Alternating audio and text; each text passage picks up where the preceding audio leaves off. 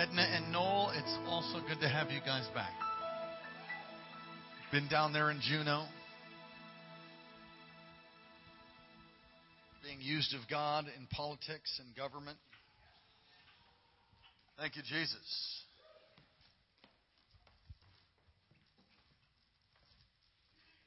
Acts 17.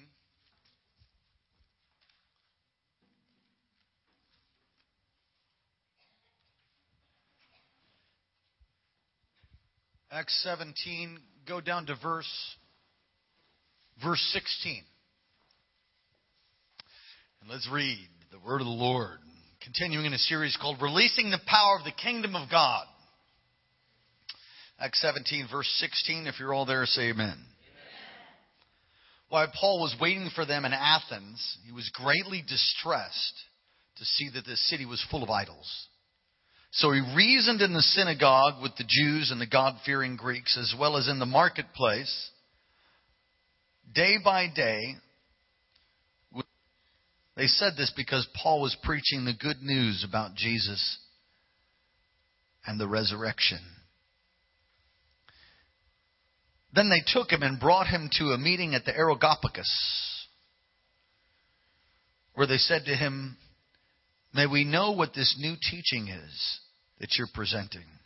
Go now to verse 32. Last few verses of chapter 17. When they heard about the resurrection of the dead, some of them sneered, but others said, "We want to hear you again on this subject." At that, Paul left the council. A few men became followers of Paul and believed. Among them was Dionysius, a member of the Areopagus, also a woman named Damaris, and a number of others. Father, we thank you so much for this morning, this moment that we have to be able to break open the word of life, the word of truth. Your heaven and earth will pass away, but your word will remain. Your word will endure forever. So God, we ask that you would speak to our hearts. Would you just ask God to speak to you this morning? Speak to our hearts, we pray, in the name of Jesus. Amen. You may be seated. I want you to say this when they say God is a speaking God. Indeed, He is a speaking God. It says in the book of Hebrews, chapter 1, in the past God has spoken to our ancestors through the prophets at many times in various ways. But in these last days, He has spoken to us by His Son, whom He appointed heir of all things, through whom He made the universe. God is such a speaking God, in fact, that He's actually called us to speak for Him or to be an ambassador. Fill in your notes as we move along. And if you don't have notes, just go ahead and slip your hand up. One of our ushers will help you with that.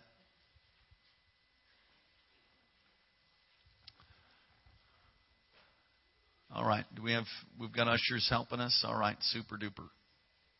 We're all called to be Christ's ambassadors to speak on His behalf.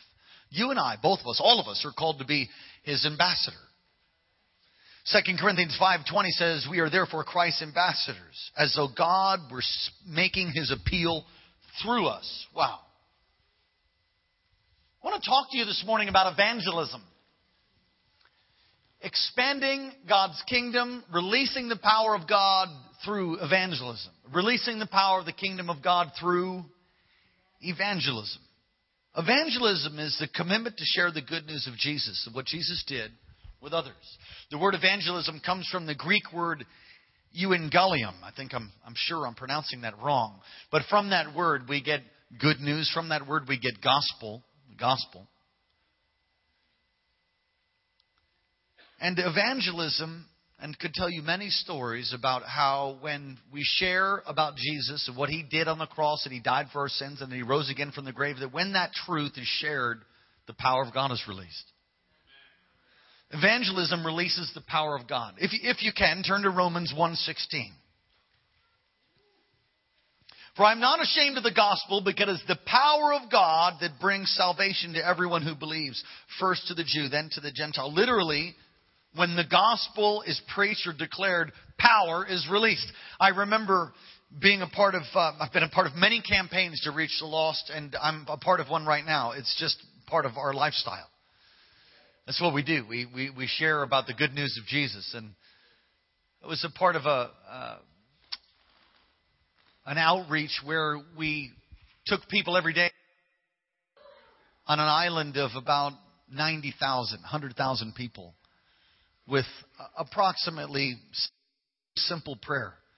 One of those times, one of our pastors, Nathan Hano, Hawaiian man who pastored our church in Northern California for a time, went into a nursing home, and at the nursing home was asked if he could just go door to door and talk to the different people and share this gospel script.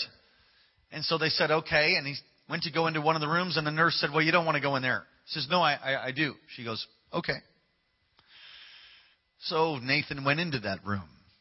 A lady curled up in the fetal position, very elderly.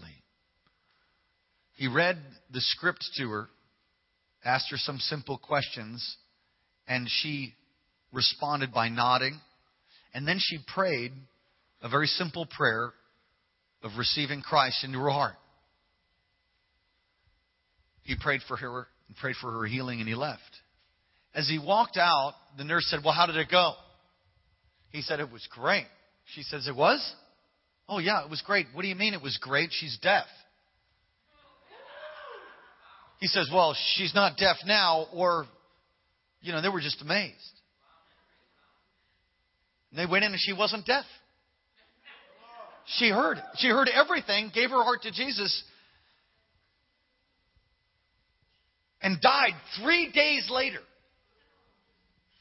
When the good news of Christ is shared, it releases the power of the kingdom. Come on, somebody say, wow. Now, to bring that story full circle,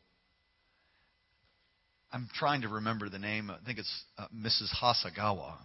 I've shared this story before. Mrs. Hasagawa ran the Hasagawa store in Hana, Hawaii, for ever. Since the creation of time, that store's been there. When I first gave my heart to Jesus, my mother was living in Hana, and I would drive out to Hana and spend the weekend there and go to church and go on these runs. That's where I first preached. I got this scripture, preach the gospel to all of creation. So I would run up, and I was afraid to talk to people, for real. And I would run up and preach to the cows.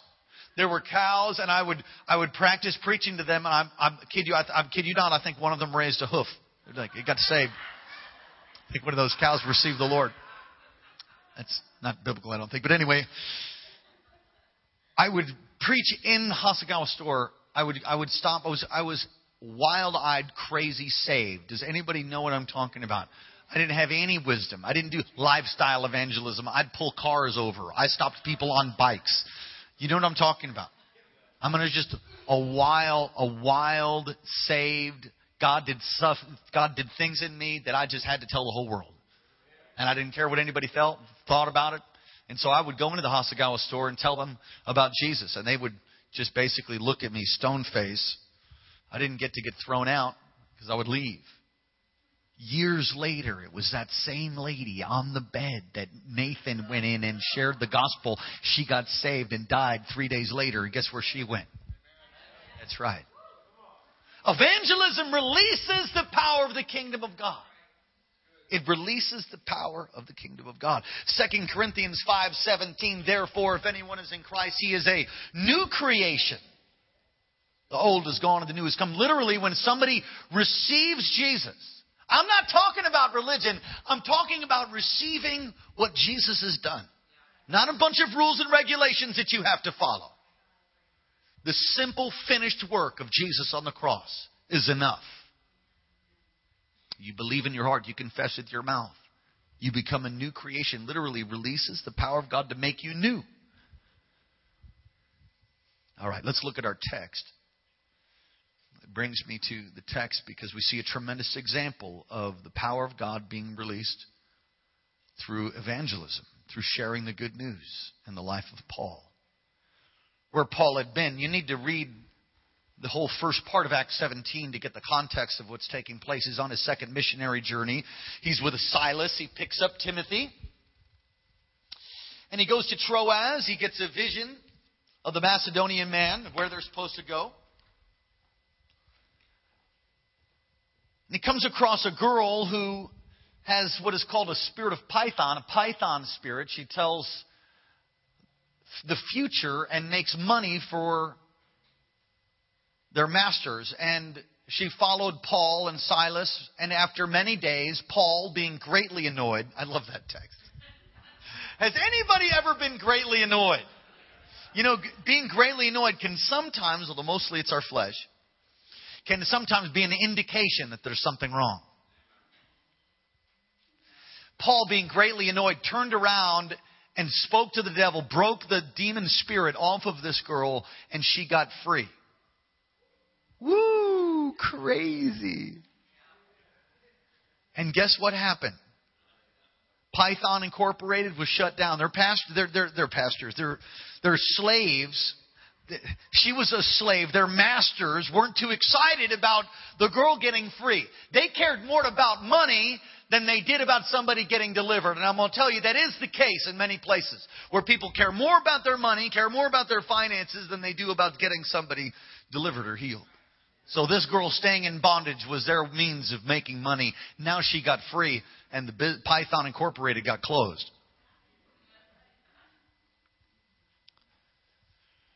And it was at that a riot breaks out, basically, and they go in jail, and a jailbreak takes place. Come on, some of you know that. At the midnight hour, Paul and Silas began to sing psalms and songs, and prisoners were looking on, and there was a jailbreak. The first jailhouse rock right there. There was an earthquake. The place shook. Their chains fell off. The jailer and his whole household got saved. You remember this? This is in the book of Acts. Goes to Thessalonica, and there's a riot that breaks out there because he preached the gospel. He gets smuggled out of town. He goes to Berea, and there's another riot that breaks out. He gets smuggled out of town, and Silas and Timothy stay there to help the church, but they send Paul to Athens. They send him on a vacation to Athens. I mean, really, if you look at it, that's kind of what's happening. He's just been beat up. He's preached the gospel. Paul, just go to Athens. We'll take care of the church here for a little bit. And he goes to Athens, and he's there, and look at verse 16 of Acts 17. While Paul was waiting for them. In other words, he's in Athens, chilling out, having some hummus, eating some olives maybe. I don't know what kind of vacation he would have, but while he was there, look at verse 16. While Paul was waiting for them in Athens, he was greatly distressed. Greatly distressed to see that the city was full of idols. Fill your notes. He was greatly distressed. Why was he distressed? Why would Paul be distressed? Well, Paul knew some truths that I think we don't hear about too often. Paul was distressed, number one, because not everybody goes to heaven, ladies and gentlemen. Not everybody just gets to go to heaven just because they hope so. Or because they're good. Because you can't be good enough. Paul understood that. He understood that even though they were religious people, if you read the whole text, they were religious. They had idols. Look, just because you go to church, can I preach in my own church? Is that okay? Just because you go to church, I'm telling you now, you could have baptismal waters dripping off your face, honey, friend, brother, Jethro, Bubba. You could have baptismal waters dripping off your face and still split hell wide open. Has nothing to do whether you attended some church. It has everything to do with whether you've repented. Whether you've asked God to forgive you for the things that you've done wrong and you've accepted His payment for your sin, which is His son Jesus. Sometimes in church we make it so difficult for people to receive the Lord. And you can't just give them half your heart. Come on, He's either the Lord of all or He ain't the Lord. You've heard that before. Look, Paul, look at your notes. Paul knew that people had broken the first two commandments. Have no other gods before me and make no graven image. The breaking of God's law basically brings death. Has anybody ever lied in this place before? You going to lie again? Come on. Did you lie before? Has anybody ever lied? Yes, everybody's lied before. Has anybody ever stolen? Has anybody ever taken the Lord's name in vain in here? All four of you. Remember, liars go to hell. Has anybody ever taken, come on, the Lord's name in vain? Has anybody, watch it now, watch this. Has anybody ever lusted over another human being? Is that the same 4 people? What's going on around here? Jesus said that if you lust after a woman or a man for that matter, then you've already committed adultery. See, the Apostle Paul understood very clearly that the breaking of the 10 Commandments brings death. The word in the Greek is thanatos. It means separation from God. It does not mean annihilation that you'll be taught in some cults.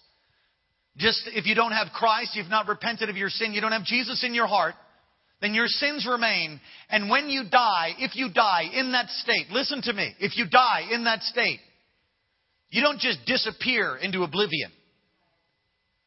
You go to a place that the Scriptures call hell. That's what it's called. Now, I don't preach on hell too often, but I'm thinking of having a series on it. You know, because we just don't really take it seriously. If we really wholeheartedly believe that people were headed to a devil's hell, then there's no way we wouldn't share what God's done for us.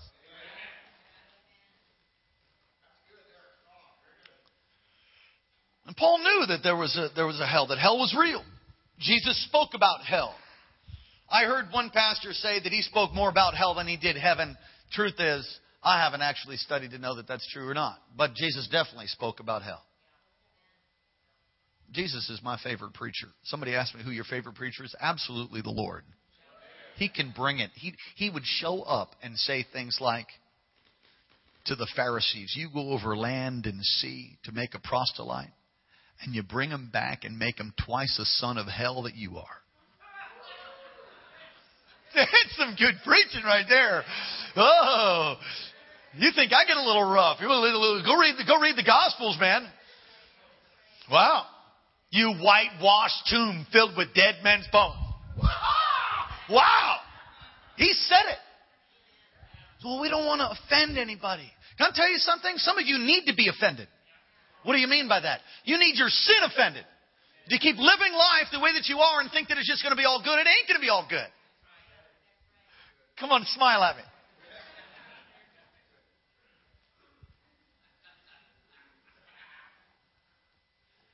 Paul knew it. Paul knew that there was a hell. Paul knew that they were in trouble. Not everybody goes to heaven. There is one way, one truth, one life. Prove it. We can do that. It's not a part of this message. We've done it at other times. We'll do it again, I'm sure. Stick around. 2 Corinthians 5:11. Turn there. Turn there.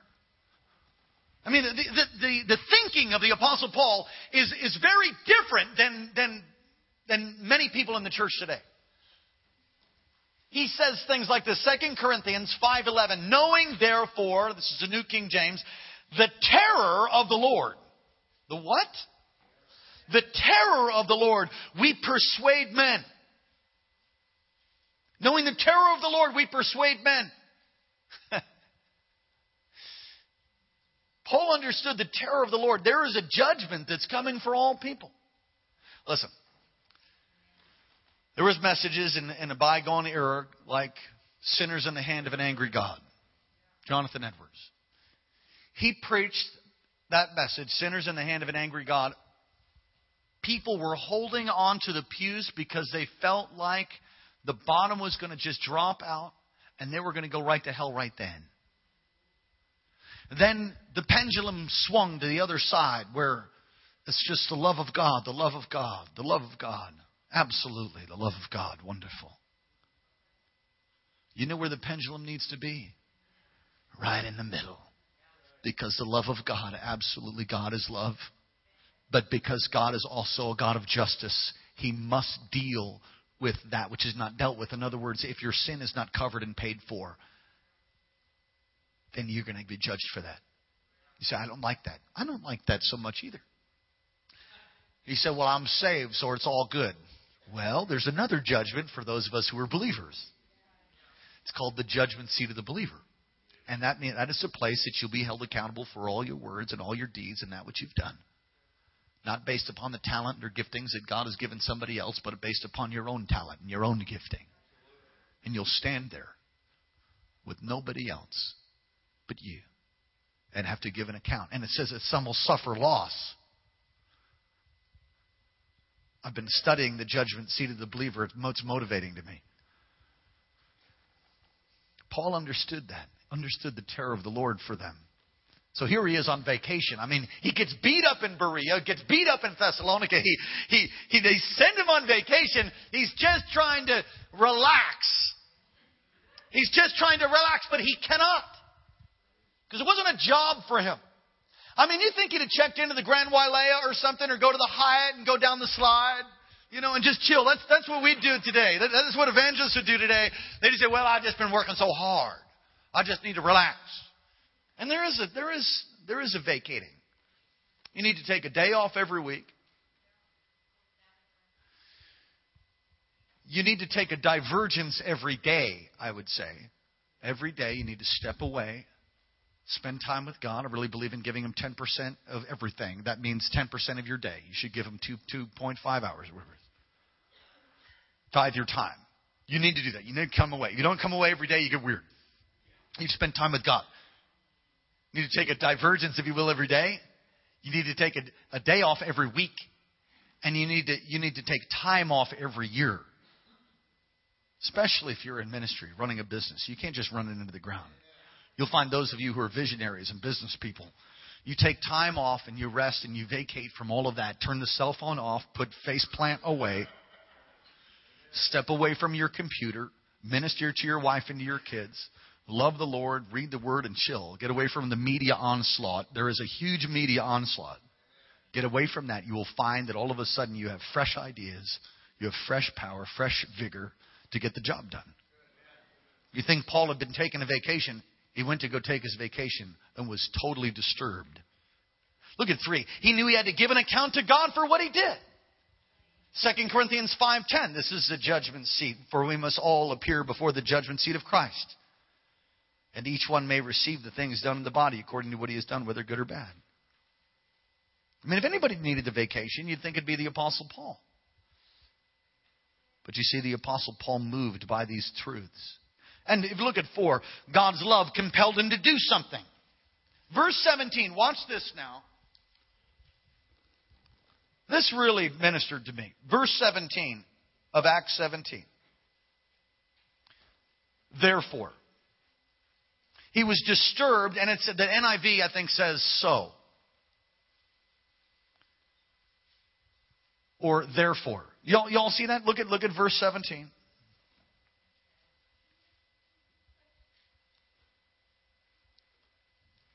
Okay, I've got the wrong verse. The wrong verse? No, I've got the right verse. Praise the Lord. Verse 17. Well, Paul was waiting for them. Verse 16. Look at your text with me. Look at your scripture. Look at the Bible. While Paul was waiting for them in Athens, he was greatly distressed to see that the city was full of idols. The NIV says so. The New King James says therefore. He's greatly distressed. So, or as a result of him being greatly distressed, verse 17 says, therefore he reasoned, or so he reasoned in the synagogue with the Jews and the Gentile worshipers in the marketplace daily. He's distressed, so he does something about it. I'm going to tell you that I know I've counseled in the past, counseled people that are distressed, they're depressed, they've got all kinds of issues, but they refuse to do something. He's just, look, when I'm distressed, I don't like being distressed. I like peace. I mean, the peace of God that passes all understanding. We live with that. The peace of God is probably the number one leading thing in my life. If I don't have peace, something's wrong. And when I don't have peace, I'm going to find out what's wrong and I'm going to take care of it. I drive keeping my peace. Sometimes it's harder for my wife when I'm driving. In other words, when I'm driving, if I don't feel led to go a particular way, I don't go that way. I'm led by the peace of God. You need to be led by the peace of God. Has any of you ever been driving and all of a sudden you can feel, it feels moosey all of a sudden? Does anybody know what I'm talking about? Moosey. It's an Alaska thing. You're driving and all of a sudden you feel like, I'm going to slow down. I'm going to slow down. I'm going to speed limit 60. You slow down to 40 and you just kind of praying in the Holy Ghost. because it just doesn't quite feel right. More often than not, I've seen moose just jump out right then. And if I was driving 60, I'd be having a new front end of my car, or maybe worse. Right? Paul's greatly distressed. When you're greatly distressed, deal with it. Do something. And if the fact when you're hanging around people that don't know God and they're bitter and they're hurting, you got cut marks going up their arms. I have a deal with God. If I ever see cut marks going up somebody's arm, I've got to do something about it. I was in Louisiana, and I'm going to tell you right now, they have the most break your mouth food there. Oh my goodness. As they say in the South, makes you want to slap your own mama. I mean, we had crawdads and shrimp etouffee and dirty rice and dag. They can really throw down the victuals. Let's close in prayer. Go to lunch. Father, thank you. We came out of the last meeting and everything was, it's 10 o'clock and we're tired and, we're just going to go get some health food. So we pulled into McDonald's. And as we're pulling in, we're realizing that the main McDonald's inside is closed, but hallelujah for the drive-thru. So we're going to go to the drive-thru, and I see this McDonald's employee come busting out of the front door of McDonald's, and girlfriend is upset. She's mad. And how do I say this? Well, I got disturbed. All I could think and I think I said it out loud. Stop the car. I got to get out. Well, they're not stopping the car. But I was totally serious. And I realized actually after it came out of my mouth what I was saying. I need to get out. And so they stopped the car, and I realized as I'm opening the door, I'm going to witness, I guess. I was disturbed. I had to talk to the girl. I had to talk to her. My wife's in the car, a bunch of other preachers, pastors in the car. I got out of the car. I went up to her. And, in the natural, she could have whooped my butt. Can I tell you something? The girlfriend, does anybody know what I'm talking about? I must have been filled with the Holy Ghost because I'd otherwise been scared. Can I say that? Some of you think you're all tough. You hadn't seen tough. I've seen tough. And I know for sure she could have taken me if she got upset. Anyway, she's mad. You could tell she's mad. She'd been cursing at somebody through the door. And she's standing there. She lights a cigarette or trying to light a cigarette. I don't really even know what happened. I just know that I got so disturbed that I couldn't stay disturbed any longer. And as I'm approaching her, I'm thinking, great, Romans Road, what? What are we doing, God? As I'm coming, and here comes Pastor Boy with a suit on, right? I'm kind of like in a southern hood. A little bit. And as I approached her, she's just all. And then the words just came out of my mouth. I began to tell her about the love of God. I began to tell her about Jesus. And I could see the whole atmosphere shifted. I started feeling the presence of God. I didn't feel the presence of God really before that, but when I started sharing, I was disturbed. I did something about it. I started talking about Jesus and I told her, look, God told me to get out of the car because I realized at that point the Lord had moved me out of the car to be all up in the sister's face to help her. Lord started speaking to me about her brother. It's a word of knowledge. Had a word of knowledge about her brother and some of the situation of what she was going through. She broke in half, started crying, trying to hold her together, tears running down her face, weeping in front of McDonald's. These guys drove off to go through the drive-thru. I was hoping they were going to get my order right.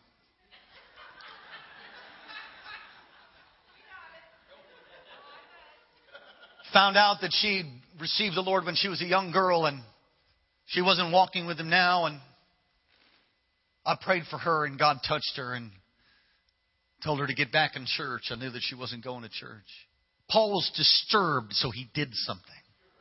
When's the last time you were disturbed when you were around somebody that was lost as a goose in a hailstorm? When's the last time you were disturbed when you saw somebody covered in depression? You see, we insulate ourselves. We're so isolated and myopic in our view. Sometimes we just so think about our own stuff, our own life, whether our bills are paid. I'm going to tell you something. It's not about you. It's not about me. It is absolutely about others. the founder of the Salvation Army, when he was dying, sent a telegram with one word. To all of his leaders worldwide, sent a telegram. It was one word. The one word was others. That's all he said. Others. About other people. You can release the power of the kingdom of God through evangelism, through sharing what Jesus has done for you. He said, well, I don't feel comfortable doing that. Well, that's probably your flesh. Somebody said, I don't feel led. I think you need to get the lead out. How can we not feel led about people that are headed to a devil's hell? When we've been, and Jesus help us, right? I don't feel led. Give me a break. Come over here so I can give you a swift kick. Amen.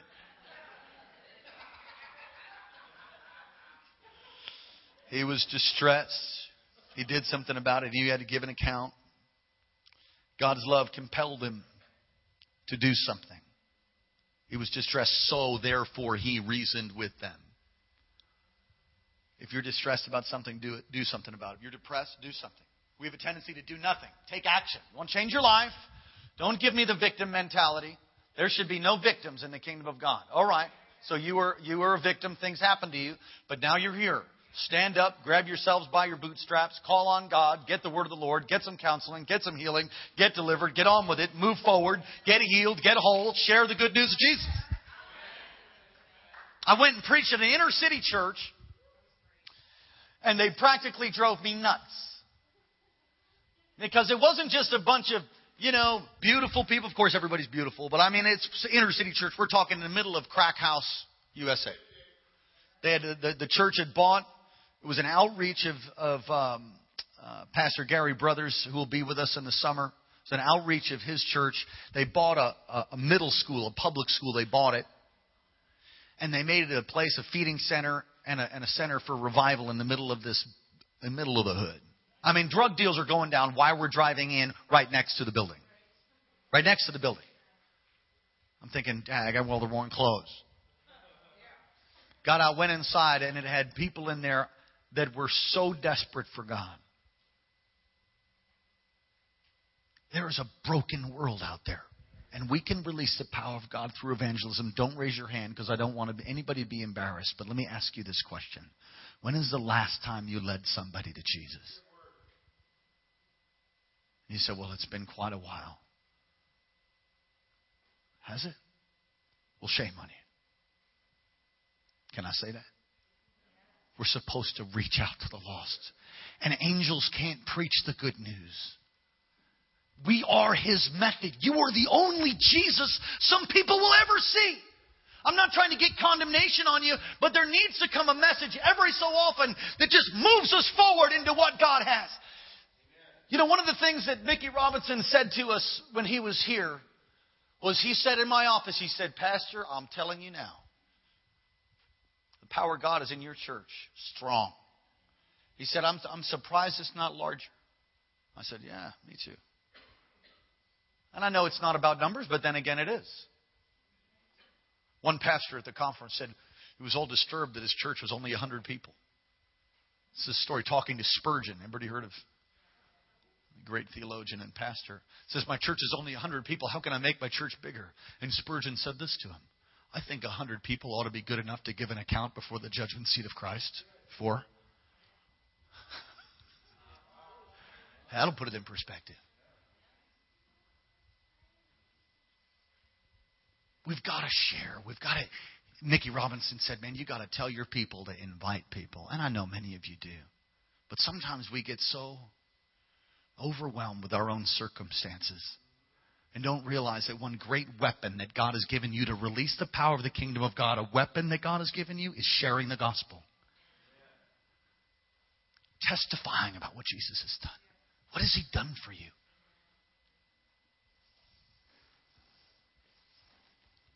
All right, what are we supposed to do? Got to share the gospel. He reasoned in the synagogue and the marketplace. That means he argued with people. To tear down strongholds. Some of you have a gift to argue. You just need to use it for the gospel. Don't raise your hand. You know you got the argumentative anointing.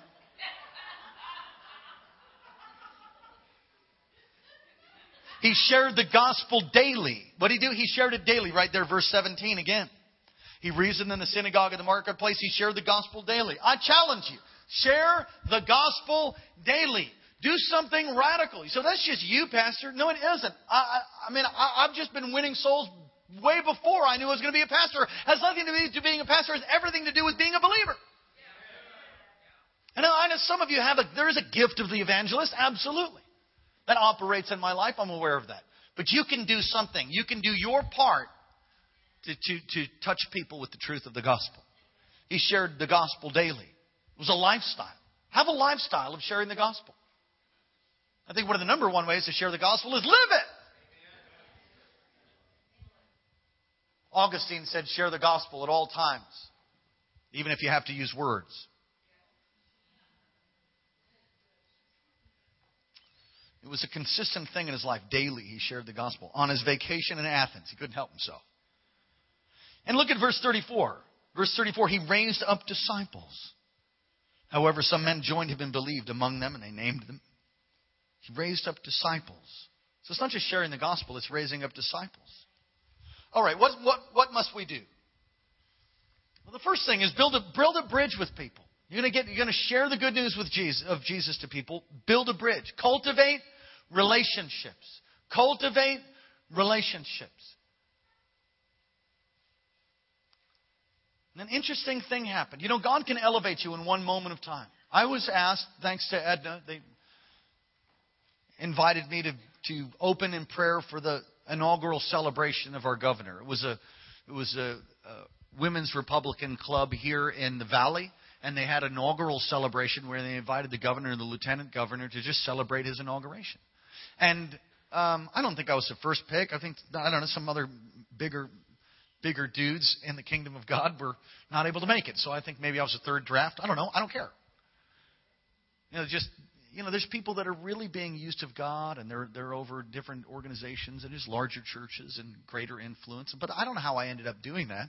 I was asked to do it. I said yes. And it's not like I want to try to get my name on some plaque so that I could say that I did the governor's inauguration, which was an inaugural celebration. Right? That's what it was. And so I prayed this simple prayer. But somehow it touched the governor, and it touched the lieutenant governor. And before I did that, that's the first time I've ever done something like that. I've prayed over all kinds of things. I've prayed over luau's, funerals, baby dedications, dinners. I pray over my supper every night. Pray over my kids. But I've never had the opportunity to pray at an event like that. And it was a great opportunity because every time you get an opportunity to get influence for the kingdom, take it. It's usually God. It's not always God. Usually it is. So before I prayed that 15-second prayer, I thought, I'm going to get some advice from some people that have done this for presidents and stuff. So I called and talked to Larry Stockstill. I called and talked to Dr. James Morocco. And I just said, well, should I stand up and lift my hands and pray in tongues loudly? How should I do this? I had a sense that I probably shouldn't do that. Anyway, although I'm absolutely not ashamed of the Holy Ghost at all. So they gave me some counsel, and I went and did our thing, and it was great. What happened at that moment was that Larry Stockstill, who's over thousands and thousands of churches, told his national and international crew, Wasilla got put on the map. Do you understand that everybody knows about Wasilla? So at that moment, they said, I've got one of these pastors that I'm in relationship up in Wasilla, and he's only been there for 4 years. God used him to pray over the governor's inauguration. I'm thinking, inaugural celebration, man. It's just not exactly the inauguration. We couldn't seem to change their mind. As much as I said inaugural celebration, it was the inauguration like I was there with 100,000 people in Juneau or something. But I'll tell you what that did. It brought a favor with all of these pastors from all over the nation. People wanting our card, wanting to know what's happening in Wasilla. It brought an influence. Why? For the gospel, not for any other reason. You got to build relationships. I thank God that you guys come to our church and God used it. Then they asked me to pray last night, and I got humbled. It was great, I went to pray, and I'd been fasting during the day, and I think I sounded like I rapped or something for a second. My wife. No, really, it was great to get humbled. It's good. You should just welcome it. It's great. It keeps you low. I was praying, and I said, I wasn't tongues. I was just stumbling. That's all, folks. Build relationships. Look, the woman who needed a miracle, and the prophet said, go get vessels from your neighbors. If she was a jerk, she couldn't get nothing from her neighbor. Look, God will give you relationships. You need to cultivate them. You need to build them. Why? For the sake of the kingdom. It's important. You say, well, I don't like people. Well, you probably need to be healed. And if you don't like people in your ministry, you do something else. Everybody say, build a bridge with people. Cultivate relationships. Cultivate. It's called relational wealth. Now, let me just tell you, this is for somebody out there. If you don't have any friends and everybody cuts you off and doesn't want to be your friend, it's not them. I'm going to go encourage myself right now. Hallelujah, Lord. I'm trying to tell them, Jesus. If you just, people just don't want to spend time. That's because you're probably a jerk. Hello? You need to be healed. Well, let's move on to the next point. There's great power in praying specifically for individuals. Recently, we had the opportunity to pray for somebody who had stepped away from the Lord and went into a situation that wasn't too good. We prayed all in agreement, did some fasting. Within 1 week's time, a breakthrough came. Don't underestimate the moment of prayer. Don't underestimate brief moments in services like this where we lift up our family members. One preacher said that prayer is the slender muscle that moves the hand of omnipotence. His right hand spans the universe, and when you pray in the name of Jesus according to His will, it will be done. You pray anything according to His, two of you agree, touching anything in the earth, it shall be done. It'll be done. So don't underestimate the power of praying for people. Be prepared to share. Now I want you to write these down, and I'm almost done this morning. It's very simple. I first got saved. Now, we have those scripts. All right. If you could, ushers, would you help me with those scripts right now? The Romans Road. Everybody say Romans Road. Write this down. Romans 3:23. Probably should have put it in the notes, but I didn't. Romans 3:23. Romans 6:23. Romans 5:8. And Romans 10:9. That is very simply called what they've called the Romans Road. It's the gospel. Now, our ushers are going to pass out these scripts. You can use that too. Romans 3:23 says, for all have sinned and fallen short of the glory of God. Everybody's messed up. Everybody's lied. Everybody's stolen. Everybody's done things that were wrong. We've all broken the 10 Commandments at some point. Romans 6:23, for the wages of sin is death, but the gift of God is eternal life. The gift of God is eternal life in Christ Jesus our Lord. You continue to do wrong, and you'll end up dead. And it doesn't mean just dead in a casket dead. It means thanatos, totally separation from God in a place called hell, outer darkness. Romans 5:8, but God demonstrates His own love for us in this. While we were still sinners, Christ died for us. It's the gospel. He loves you, made a way for you. Romans 10:9. If you declare with your mouth Jesus is Lord and believe in your heart that God raised Him from the dead, you will be saved. That is the gospel. It's called the Romans Road. You should memorize it. Put it on a note card. There's a soul-winning script. Can I have one of those, brother? We have this script put together here. Very simple. Now, I have led 13 people to Christ using this script and nothing else. I didn't use one other thing. I just read it. Come on, look at it with me. Has anyone ever told you that God loves you and that He has a wonderful plan for your life? Question mark. You look at them.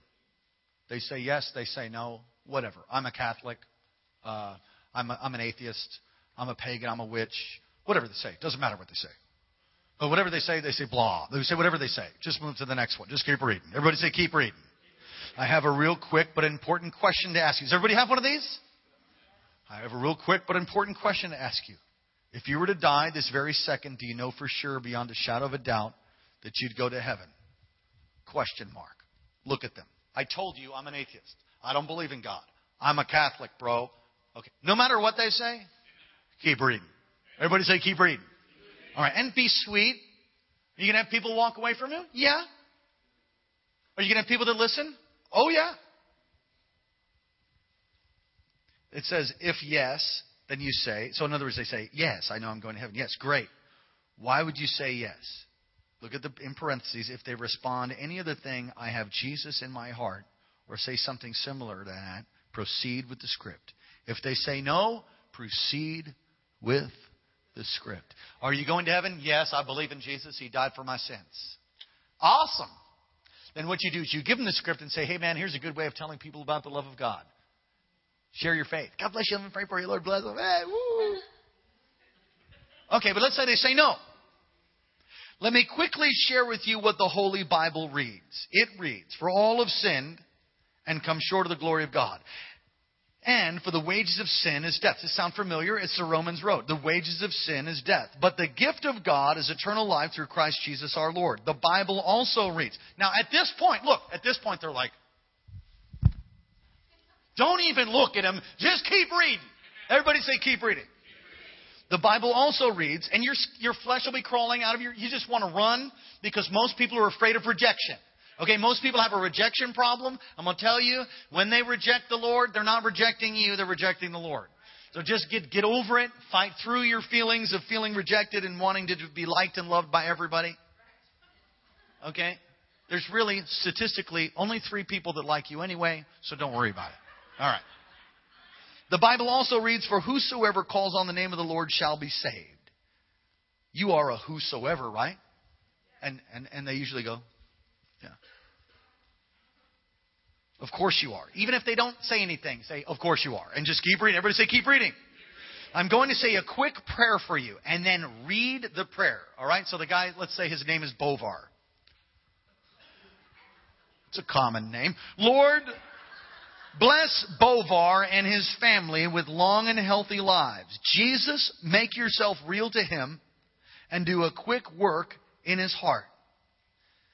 If Bovar has not received Jesus Christ as his Lord and Savior, I pray he'll do it now. Look straight at them and say, Bovar, would you like to receive the gift that God has given you? Would you like to receive eternal life? And wait. And I will tell you, to my shock and amazement, most people say yes. I can't believe it. I don't know what. The unusual thing about it, I've done Evangelism Explosion. I've done everything, man. I've done all kinds of evangelism tools and techniques and woman at the well and get in their boat. And I've done all kinds of stuff. It's all good. Use it all. But I will tell you, this script, I don't know what the deal is, but it works like gangbusters. I tried to be all smart and use my Pastor Daniel techniques. It did not work as good as this. And they usually say yes. And then what you do is you just read through it with them. Would you like to receive the gift that God has for you today? Say this after me with your heart and your lips right out loud. Say, Dear Lord Jesus. Let's just all say it. Ready? Dear Lord Jesus, come into my heart. Forgive me of my sin. Wash me and cleanse me. Set me free. Jesus, thank you that you died for me. I believe that you are risen from the dead and that you are coming back again for me. Fill me with the Holy Spirit. Give me a passion for the lost, a hunger for the things of God, and a holy boldness to preach the gospel of Jesus Christ. I am saved. I am born again. I am forgiven. I am on my way to heaven because I have Jesus in my heart.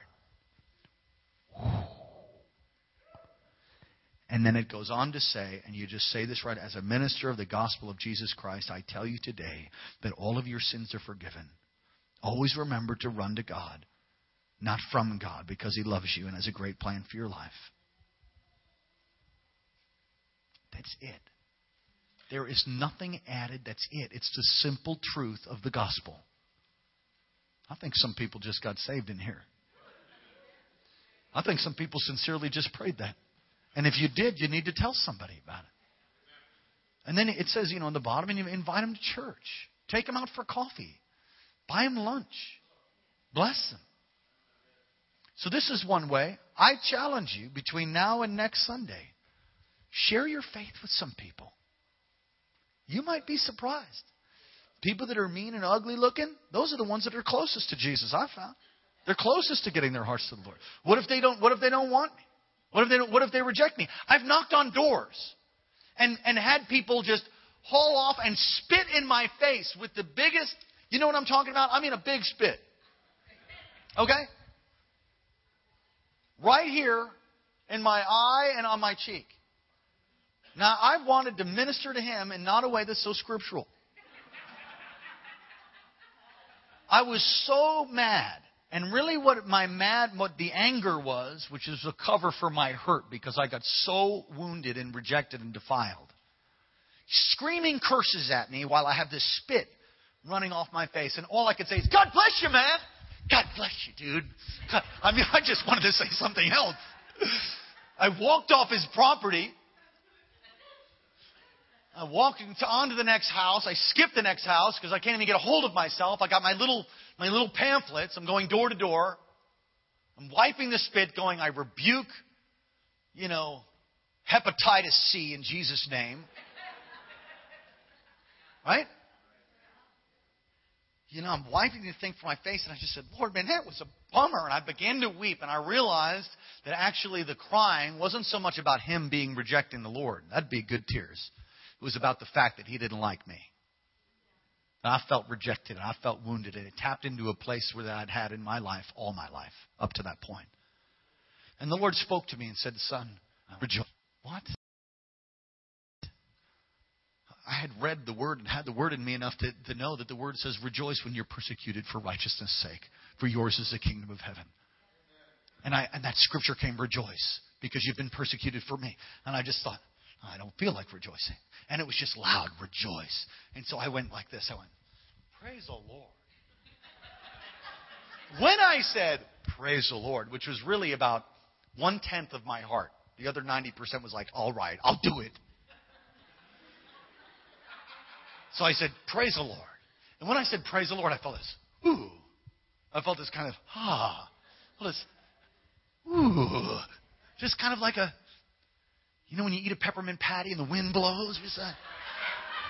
I felt a little bit of that. And I thought, that felt good. And then I said, with my heart, I said, God, thank you that you've allowed me to suffer for your name's sake. And when I said that, man, the fire of heaven came over me, washed all that stuff off of me, and I just went, woohoo! Yes! Yeah! And then I really did feel like I ate the whole peppermint patty. It was whoosh. I just felt so blessed. Moved on to the next person. The next person, I began to lead people one after another, after another, after another. I'm going to tell you there is no greater way to set yourself on fire for God than to leading people to Jesus. There really isn't. You can pray and be in a worship service, but when you start to do the work of the kingdom in that way, the kingdom of God will be released through you through evangelism. Try it. I challenge you. And when you have a breakthrough, when you've led somebody to Christ, and don't stop until you do. You be sure to tell me, tell my wife, testify. It'll be such a rush for you. I'm almost done. You guys getting anything this morning? I want to show you this video. Are we all ready with that? This is a video this is the Reinhard Bonnke video, right? All right, if you'd knock all the lights out, please.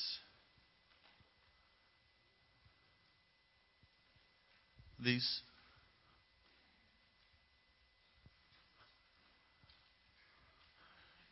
All right.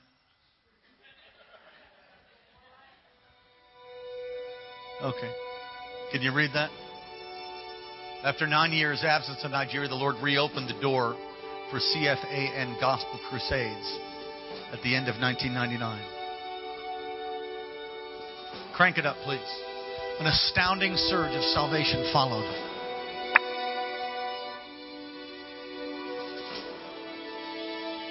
What you're about to see is glorious and historic.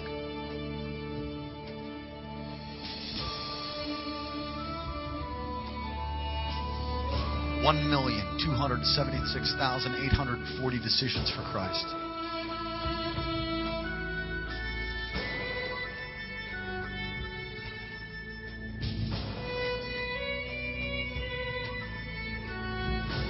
$1,416,740 decisions for Christ.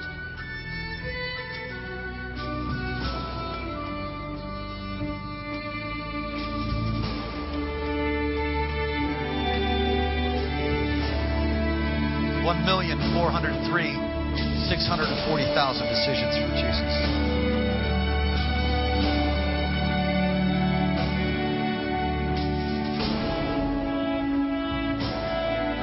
$1,936,881 decisions for Christ. Tonight you may come here as weak as can be. You will go home like a conqueror with Jesus inside of you.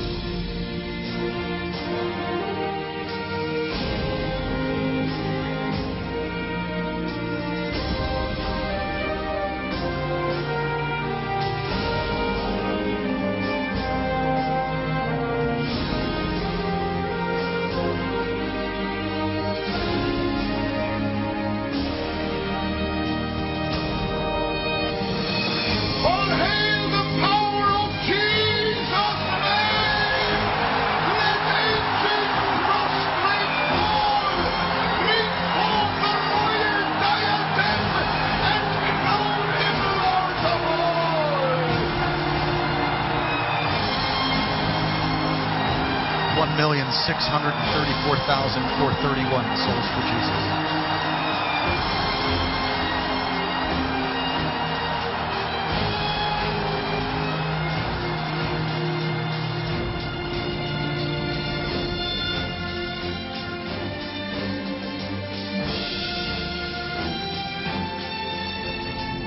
$3,461,171 souls for Christ.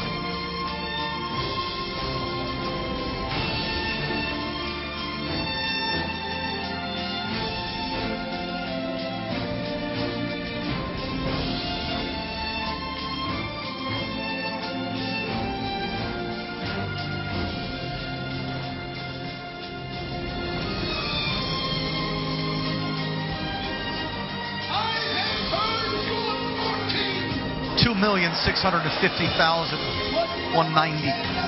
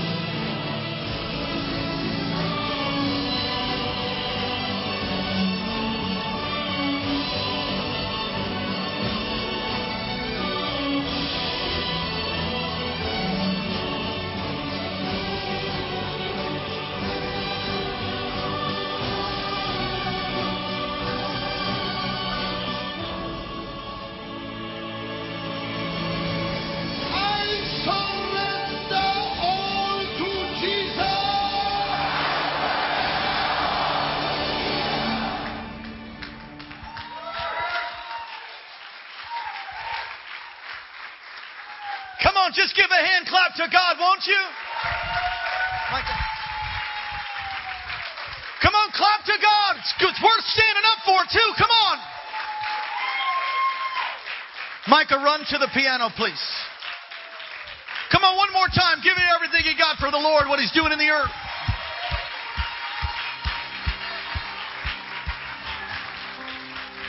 We live in the greatest moment in history. It's not church as usual. It's not about Baptists and Pentecostals. It's about the kingdom of God. I'm telling you, I prophesy to you, there's people all around you who will give their hearts to Jesus if you'll just allow boldness to come on you. Don't sit by and hope that somebody tells them. Won't you let your heart break for the harvest? Won't you let your heart break for Alaska? They really do want Jesus. The harvest really is white. And you are the answer. And people will go to a devil's hell and live a life of bondage if we don't share the good news of Jesus. I plead with you. I plead with you to become a soul winner. I plead with you in this moment in history not to just let the days and the weeks and the months and the years go by and hope that somebody would come and share the good news of Jesus with your family. Why don't you do it? Ask God in this moment to give you a fresh anointing to share your faith. Come on, ask Him right now. We're going to become a soul-winning church. We're going to become a soul-winning church, ambassadors for Christ. And we're going to disciple people. That's it, people. That's it. Oh, I know we don't have the great light show or any smoke. And I know we could use some new carpet. I know we need some renovation in our building, but it's not about a building. It's about souls. And we'll get those things fixed by the grace of God. Amen? We want to be excellent, want to be an excellent in all that we do. But the main thing for you and I is to release the power of the kingdom of God. One of the ways you do that is through evangelism. I charge you. You have a responsibility. No longer I that live, but Christ live in me. You have a responsibility before heaven. That's why you're still here, people. You're not here to pay, just get another four-wheeler. You're not here just to look for the big king salmon this year, or all of those things can be enjoyed. Absolutely. I'll be enjoying them with you. But the main thing is to reach the lost at any cost. And if you get rejected, at least you didn't have to hang on a cross.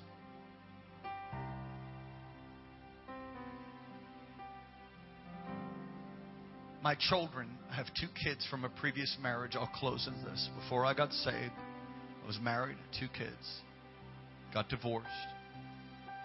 I still don't get to see them. I was in a court battle. I got to go and visit them once. And they pulled up in their brand new Mercedes. There's nothing wrong with their Mercedes, but they're just living the lavish life of luxury. There's nothing wrong with that either, as long as it's not worship. They wouldn't get out of the car to see their father. I'm their dad. And they looked at me. My eldest moved her glasses down on the edge of her nose as I remember it. And they said, "We don't want you. You're not our dad. We don't need you." And that's it. And I said something like, "Well, I love you." And they laughed at me. They laughed at me. And I said, it'll all turn around in time. And they laughed some more. I backed out, got out of the car, closed the door, and they drove off. And my heart began to break. I said, "Oh, God. Oh, God. Oh, that's rejection. Maximum rejection." I said, "God, that hurts." And before my heart could fully break, the Lord spoke, "Son," said clearly, might have even been audible, it was so clear to me. Said, "Son, how many times have you rejected me?" I just said, "Oh, God, that's not fair. Huh? Jehovah Sneaky." And then he said this. Love them with the love that I have loved you. And it'll all turn. For love never fails. And I just sat there and I wept. I said, I'll do it. Go love our community, will you? Will you go love our community? Go love people. Go love them. Share the goodness of Jesus. If you'd be seated just for a moment, there's people that are counting on the next thing that we're about to do. We support a bunch of missionaries. I know I'm not long yet, almost. Ushers, would you help me? We want to take up our missions offering. This will support missionaries all over the world.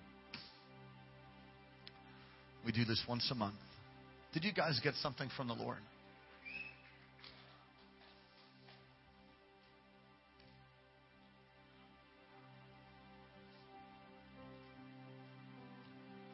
I have a missions video, but I think we'll show it tonight.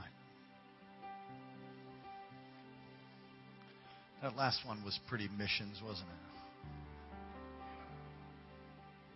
Spend time with Reinhard Bonnke. He's the real deal. He's as humble as a shoe. Broken man. I'll talk more about this, but you know what amazed me?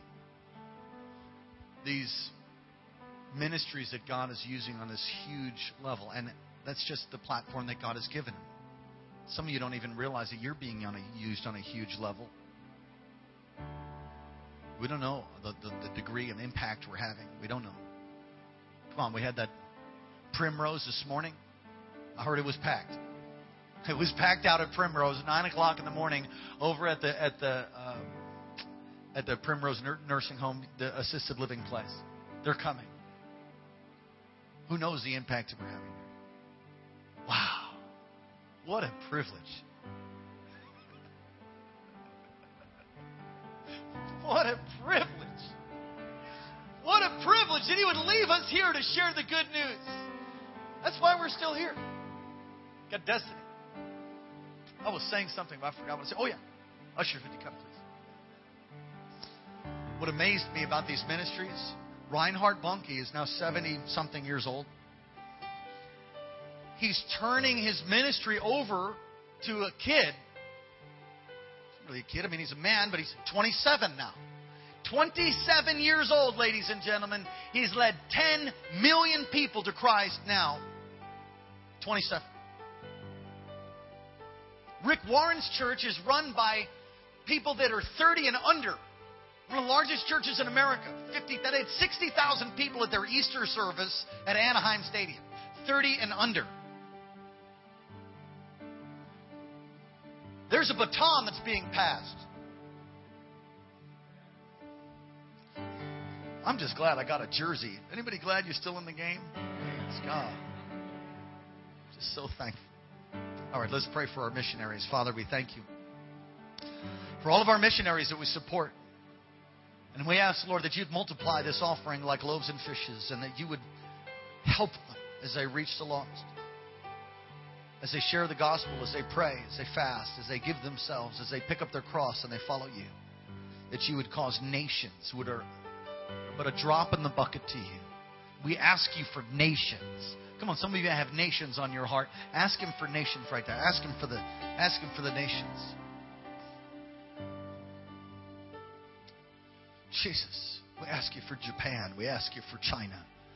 We ask you, oh God, for America. Touch the United States of America. Multiply. Multiply this missions offering in Jesus' name. Amen. Ushers, go right ahead. Don't miss tonight.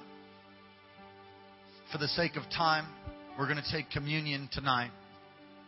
We usually take communion on the first Sunday, and we'll take communion tonight. If you want to receive communion, you come back. Service will be at 6 o'clock. I hope you got inspired. Did you? All right. Let's do it. Come on, somebody say, let's do it. Stand up on your feet, won't you? Reach across the aisle. Take someone by the hand.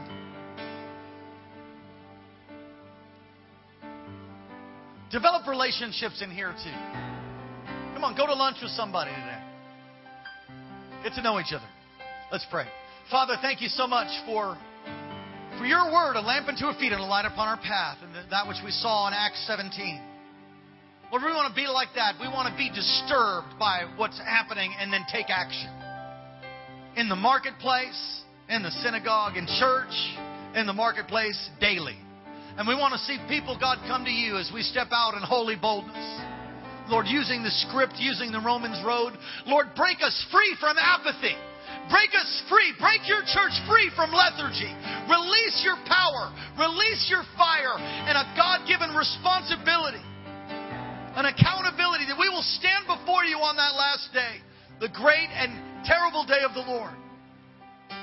We will stand before you and we will hear, well done. Lord, enable us.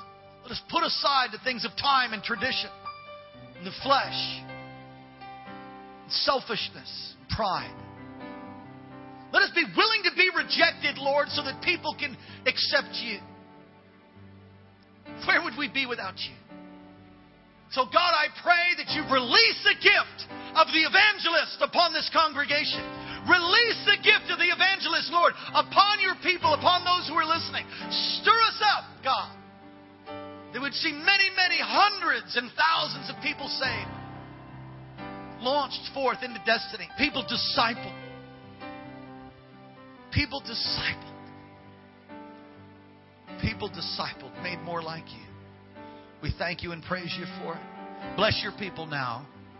Cause your face to shine upon them. Lift up your countenance towards them. Be gracious to them. Keep them. And give them peace. In Jesus' name, amen. God bless you. We'll hope to see you tonight.